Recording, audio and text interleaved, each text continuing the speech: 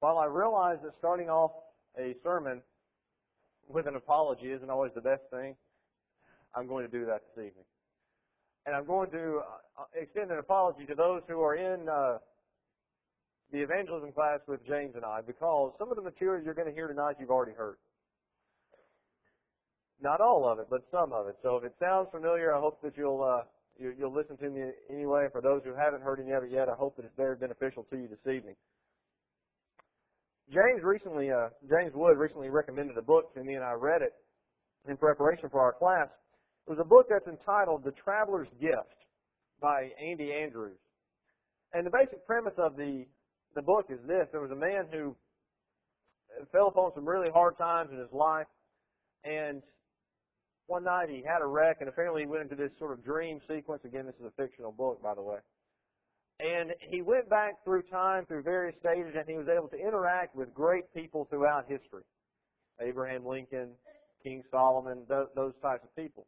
And each person that he visited gave him a piece of paper that had on it a decision that he could make in his life that would help make his life better. The book is subtitled 7 Decisions That Determine Personal Success. And while this book is in no way meant to be a spiritual book or a book that applies to our Christian life, I believe that the principles that he uses there can perfectly be applied to us as Christians. In fact, it's these 7 decisions that James and I are currently covering with our evangelism class. But what I would like to do tonight is I want to share with you 5 decisions that he recommends. And I want to show how if we make these decisions in our spiritual life, we can grow more as Christians, we can be more useful to the Lord in His kingdom and in our service of work as we serve God. So tonight I want us to consider these 5 decisions that every Christian should make. And I hope that these will be useful to you. I hope that we can take these and apply them. And I really believe if we take these things and we practice them in our life, that we'll see a change in our spiritual life. Before we begin our lesson, let's go to God in prayer together. Dear Lord, it is so good to be here with you this evening. It is so good to be together with our brothers and sisters, to spend this time together in singing songs of praise to you, and now spending a few moments together studying your word. We pray, Lord, that you will bless us this evening as we study. We pray that our hearts and our minds will be open to think on your word and to ponder the things that are revealed in it. And help us, Father, to apply or to make application to our lives so that we can be better servants of yours, that we can be stronger Christians as we go forward from this place, and that we can influence someone for good. Father, we pray that you will provide us opportunities to speak to someone about the gospel, and we ask that you will give us boldness to proclaim your word when those opportunities arise. Thank you, Father, for your word. Thank you for your Son, whom you sent down the cross for our sins. It's in His name we pray. Amen. Decision number 1 is I will be a responsible Christian. I will take responsibility for my life, and I will take responsibility for my service to God. The buck stops here. I accept the responsibility that my salvation is in my hands. While I realize that in and of myself there is nothing that I can do to save myself from the torment of hell's fire, I accept the fact that if I'm going to go to heaven, it is going to be based upon the grace of God and my accepting His grace by obeying His commands.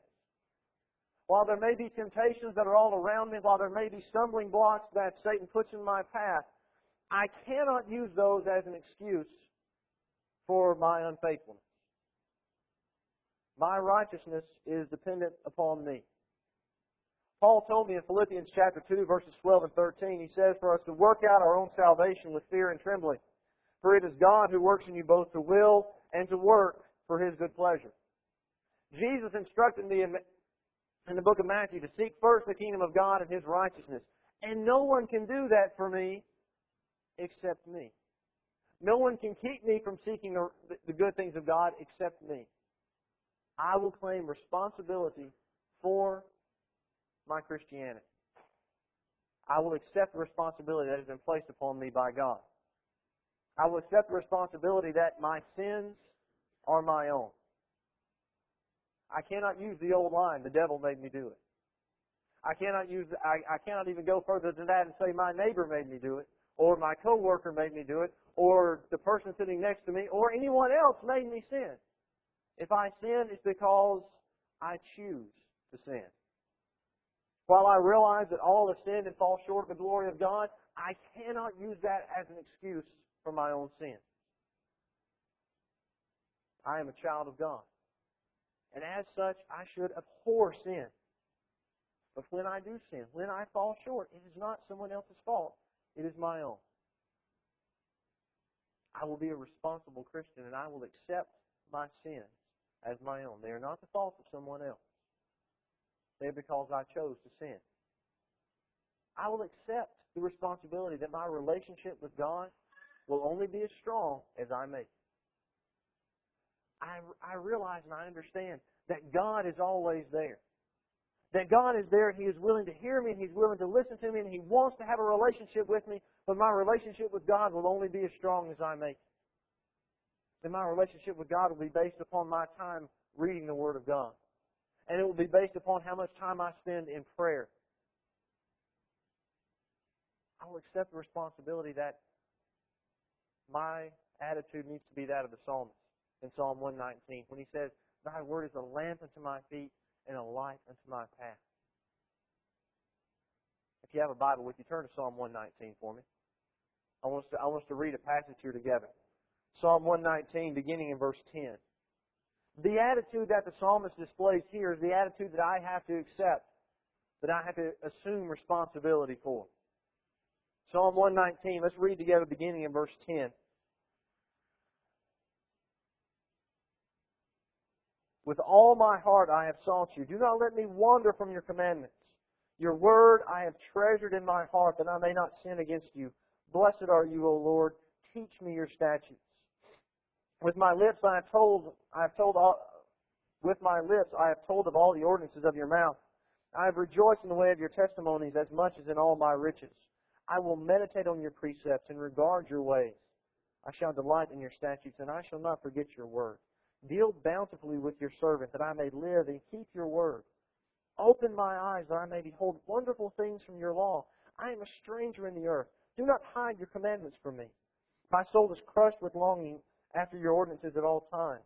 You rebuke the arrogant, the cursed, who wander from your commandments. Take away reproach and contempt from me, for I observe your testimonies. Even though princes sit and talk against me, your servant meditates on all your statutes. Your testimonies are also my delight. They are my counselors. My soul cleaves to the dust. Revive me according to your word. I have told of my ways, and you have answered me. Teach me your statutes. Make me understand the way of your precepts, so I will meditate on your wonders. My soul weeps because of grief. Strengthen me according to your word.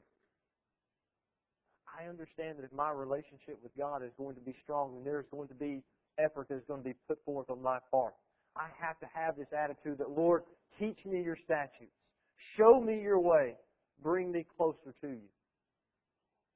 I will be a responsible Christian. And I will understand that if my relationship with God is going to be strong, it is going to be based upon what I put into it. But I also understand that as a responsible Christian, teaching others the gospel is up to me. I will no longer sit back and wait for someone else to teach the gospel. I will do it. Preaching the gospel no longer is the preacher's job. It's no longer the elder's job or the deacon's job or the person sitting next to me. It's no longer their job. Preaching the gospel and teaching others about Christ is my job. I will take responsibility for teaching others the gospel. When I open the New Testament, I turn over to Mark 16, or I turn over to Matthew 28, and I read the words there of the Great Commission, and I see Jesus say, "Go into all the world and preach the gospel to every creature." He's talking to me. He's not talking to the person sitting next to me. He's not talking to the preacher. He's not talking to anyone else. He's talking to me. My attitude will no longer be, I'll wait for someone else to do it. My attitude now is going to be, if I don't teach someone the gospel, they're never going to hear it. If I don't go and if I don't teach my neighbor about God, my neighbor is going to be lost. No one else is going to go teach them. I have to. I am going to be a responsible Christian. I accept the responsibility for my salvation. I accept that my sins are my own. I accept my relationship with God will only be as strong as I make it. And I accept that if I don't teach the lost, no one will go and teach them. Decision number one. The buck stops here. The second decision that we'll consider is, I will be a person of wisdom. I will seek wisdom. And I will not be a person who seeks after the wisdom of the world that can lead to destruction. I will not focus my attention on that type of wisdom, because I know what the writer of the book of Proverbs says. In Proverbs 14 and verse 12, he says, there is a way that seems right to a man, but its end is the way of death. And I realized that later in Proverbs 28 and verse 26, he says, he who trusts in his own heart is a fool, but whoever walks wisely will be delivered. I will not consume myself with worldly wisdom. I will not focus my attention there. Rather, I will focus my attention on the wisdom of God. I will seek the wisdom that is revealed in His Word. I will take the words of Proverbs 2, and I will store them up in my heart. In Proverbs chapter 2, beginning in verse 1, Solomon here is writing to his son, and he is encouraging him to pursue after wisdom. In Proverbs chapter 2 and verse 1, these are the words that I now take and need to apply and need to store up in my heart. He says, my son, if you will receive my words and treasure my commandments within you, make your ear attentive to wisdom. Incline your heart to understanding. For if you cry for discernment, lift your voice for understanding. If you seek her as silver and search for her as hidden treasures, then you will discern the fear of the Lord and discover the knowledge of God. For the Lord gives wisdom. From His mouth come knowledge and understanding. He stores up sound wisdom for the upright. He is a shield to those who walk in integrity, guarding the paths of justice, and He preserves the way of the godly ones. Then you will discern righteousness and justice, and equity in every good course. For wisdom will enter your heart, and knowledge will be pleasant to your soul. Discretion will guard you. Understanding will watch over you, to deliver you from the way of evil, from the man who speaks perverse things, from those who leave the path of uprightness, to walk in the way of darkness, to delight in doing evil, and rejoice in the perversity of evil. You see, I will understand that seeking after wisdom, seeking after godly wisdom, will provide me rewards and benefits that no worldly wisdom can. I'll realize the rewards that are talked about in Proverbs chapter 3 in the very next chapter, beginning in verse 13. Where he's continuing the same thought, and he says, how blessed is the man who finds wisdom and the man who gains understanding. For her profit is better than the profit of silver, and her gain far better than fine gold. She is more precious than jewels, and nothing you desire compares with her. Long life is in her right hand. In her left hand are riches and honor. Her ways are pleasant ways, and all her paths are peace. She is like a tree of life to those who take hold of her, and happy are all who hold her fast. The Lord by wisdom founded the earth, and by understanding He established the heavens. By His knowledge the deeps were broken up, and the skies drip with dew. My son, let them not vanish from your sight.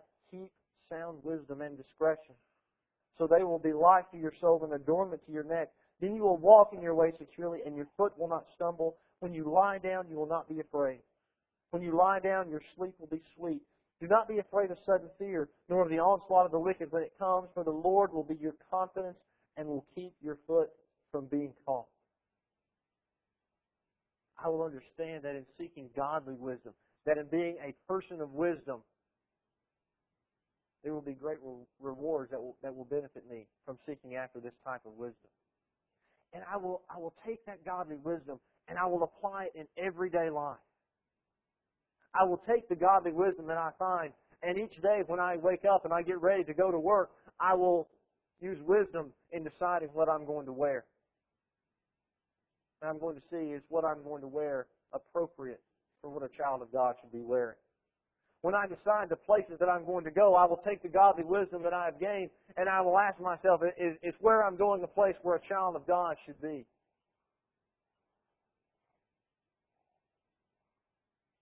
When I speak, I will use godly wisdom to ensure that my words are seasoned with salt, as Paul instructed in Colossians chapter 4.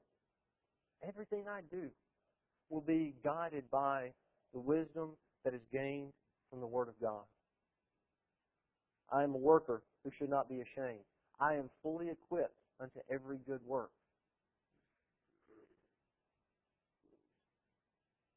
I will not be a person of worldly wisdom. Rather, I will be one who consumes myself with godly wisdom, and I will use that wisdom in my everyday life. Decision number 2 is I will seek wisdom from God. Decision number 3, I will be a happy person. When people look at me, I want them to see someone who has a smile on their face, who has a joy in their heart that makes them want to ask me, why is it that you're always so happy? Why is it that you always have that smile on your face? Why is it that even when things are going bad, you can laugh and you can smile and you can work your way through it? I want people to see a joy in me that they see in no one else. And why shouldn't I be? Why shouldn't I be a happy person? I've had my sins forgiven. I'm a child of God. I have an intimate relationship with the Creator of the universe. I have a family that has no number and has no end. I have a home waiting for me in heaven. I have encouragement all around me. I have the mind of God that I can hold in my hand, and I can read it as if He is speaking to me. Why wouldn't I be happy about that? Why wouldn't I be a person who wants to go out and show people how great and how wonderful it is to be a child of God? I want the world to see how wonderful and how joyous it is to be a Christian. But how can I do that? If I'm always upset, if I'm always depressed, if I'm always down, if I'm always complaining. I can't. So no more am I going to allow those things to be the characteristics that people see in me. I don't want them to see that anymore. I want them to see the person who is so elated to be a child of God that I can't help but smile about it. I can't help but be happy about it. I can't help but be excited about it. Because it's the greatest thing that's ever happened to me. Even when life is hard. Even when things get me down, even when life treats me rough and Satan begins to pound on me a little bit, that's when I'm going to remind myself of what Jesus taught in Matthew chapter 5. Because Jesus addressed this. He knew that sometimes life was going to be difficult. And so here's what He told me. When I open the Word of God and I turn to Matthew chapter 5, I read that Jesus says this. Most of your versions read blessed, but blessed, the same word means happy. Beginning of verse 3, happy are the poor in spirit, for theirs is the kingdom of heaven. Happy are those who mourn, for they shall be comforted. Happy are the gentle, for they shall inherit the earth. Happy are those who hunger and thirst for righteousness, for they shall be satisfied. Happy are the merciful, for they shall receive mercy. Happy are the pure in heart, for they shall see God. Happy are the peacemakers, for they shall be called sons of God. Happy are those who have been persecuted for the sake of righteousness, for theirs is the kingdom of heaven. Happy are you when people insult you and persecute you and falsely say all kinds of evil against you because of me. Rejoice and be glad, for your reward is in heaven. For in the same way they persecuted the prophets who were before you. Even when life is hard, I'll remember that Christ Himself tells me, blessed are you, happy are you when these things happen, because of my name's sake. I'm no longer going to be a person who people look at and they can't see joy in me, because I have the joy of Christ in my heart. We teach our little ones that song, I'm going to live it. Starting today, I want people to look at me and see how happy I am to be a child of God. I will be happy because I am richly blessed. I am the richest person in the world. I will even be happy when life is hard. Because God told me that I could be. Decision number 3. Today, I will choose to be happy. Decision number 4. I will be persistent. I must understand that Satan will make life hard as I strive to serve God. He is going to put temptation in front of me. He is going to put barriers of which I have to overcome. He is going to put things in my life that are going to try and stop me from serving Him. I understand that. That will not stop me from serving God.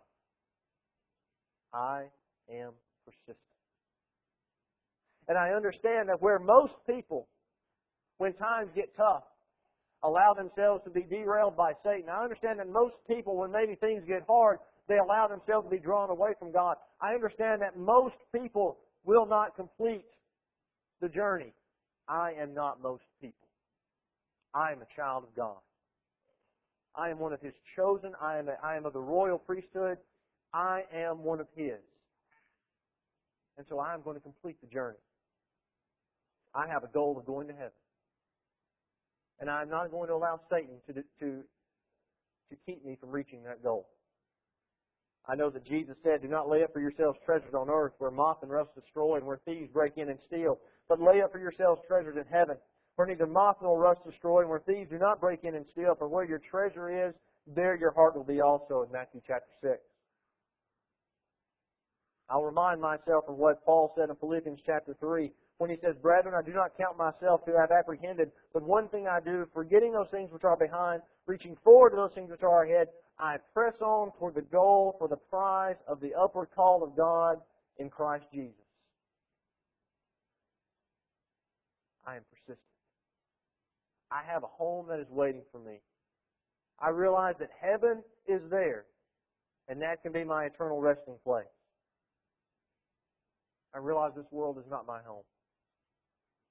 I'm going to be with God one day. I'm only here for a short time. While I'm here, I'm going to do my best to serve the Lord as faithfully as I can. I will not be brought down to the level of this world. Rather, I will rise up. I will lift myself up above the standards of this world, and I will serve the Lord.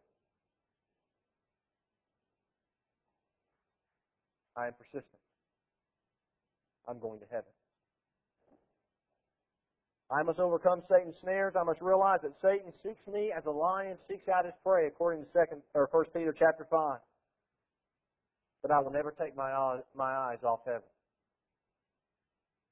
I remember the story of when Peter tried to walk on the water and successfully walked on the water for a moment until he began to do what? He began to look around at the waves and the wind and the things that were blowing all about him. And when he took his eyes off of Jesus and he looked elsewhere, what began to happen to him? He began to sink. I realized that if I take my eyes off the goal of heaven and I begin thinking about the things in the world, what's going to happen to me? I realize that I'm going to sink. I'm going to heaven. I am persistent. That's where my goal is. That's where my home is. That's where my Father is.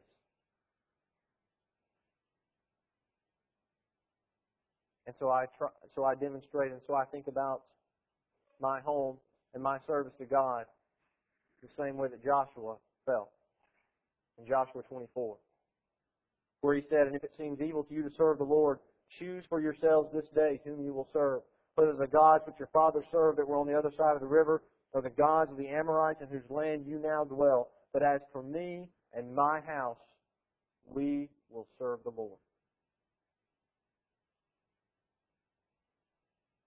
I understand that Satan will make life hard. I understand that temptations will come, but I will serve God regardless. I am not those people. I realize that this world is not my home. I am going to heaven. Decision number 4. I will persist without exception. And finally, decision number 5. I will be a person of action. I will not sit on the sidelines any longer, waiting for someone else to act. I will act. God has given me talents, and I need to use them. I will not wait. I will not be passive. I will be a person of action. Again, I'll go back to Matthew 28 and to Mark 16, where Jesus told me to go and to preach the gospel. Therefore, I will go and do it. I have friends whom I know are lost. I have people that I work with that have never heard the gospel. I have family members who are not Christians. I have people that I come in contact with every day that need to hear the gospel. So I am going to teach it to them. Jesus told me in Matthew chapter 5 and verse 16 to shine like a light that is set upon a hill. So therefore I'm going to shine. I'm going to be a person of action. And I'm not going to be ashamed of my Christianity. I'm not going to shy away from uncomfortable religious conversation. I'm not going to laugh at dirty jokes, and I'm not going to act like everyone else. Rather, what I'm going to do is I'm going to stand up and I'm going to act and I'm going to show everyone that I am a child of God. And I'm going to talk to people about the gospel. And I'm going to do what's right, even if I am the only one. I'm going to shine like a Christian should.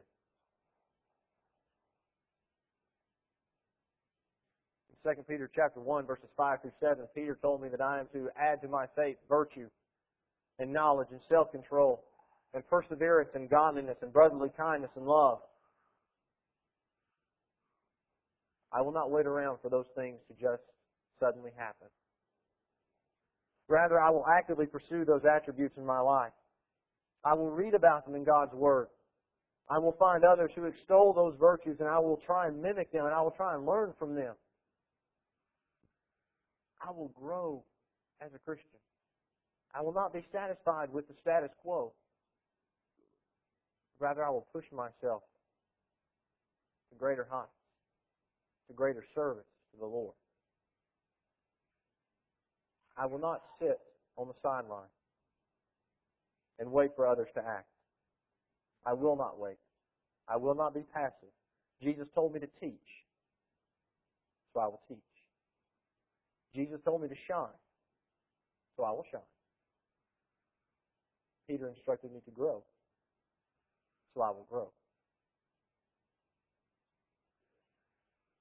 I will be a person of action. I am a person of action.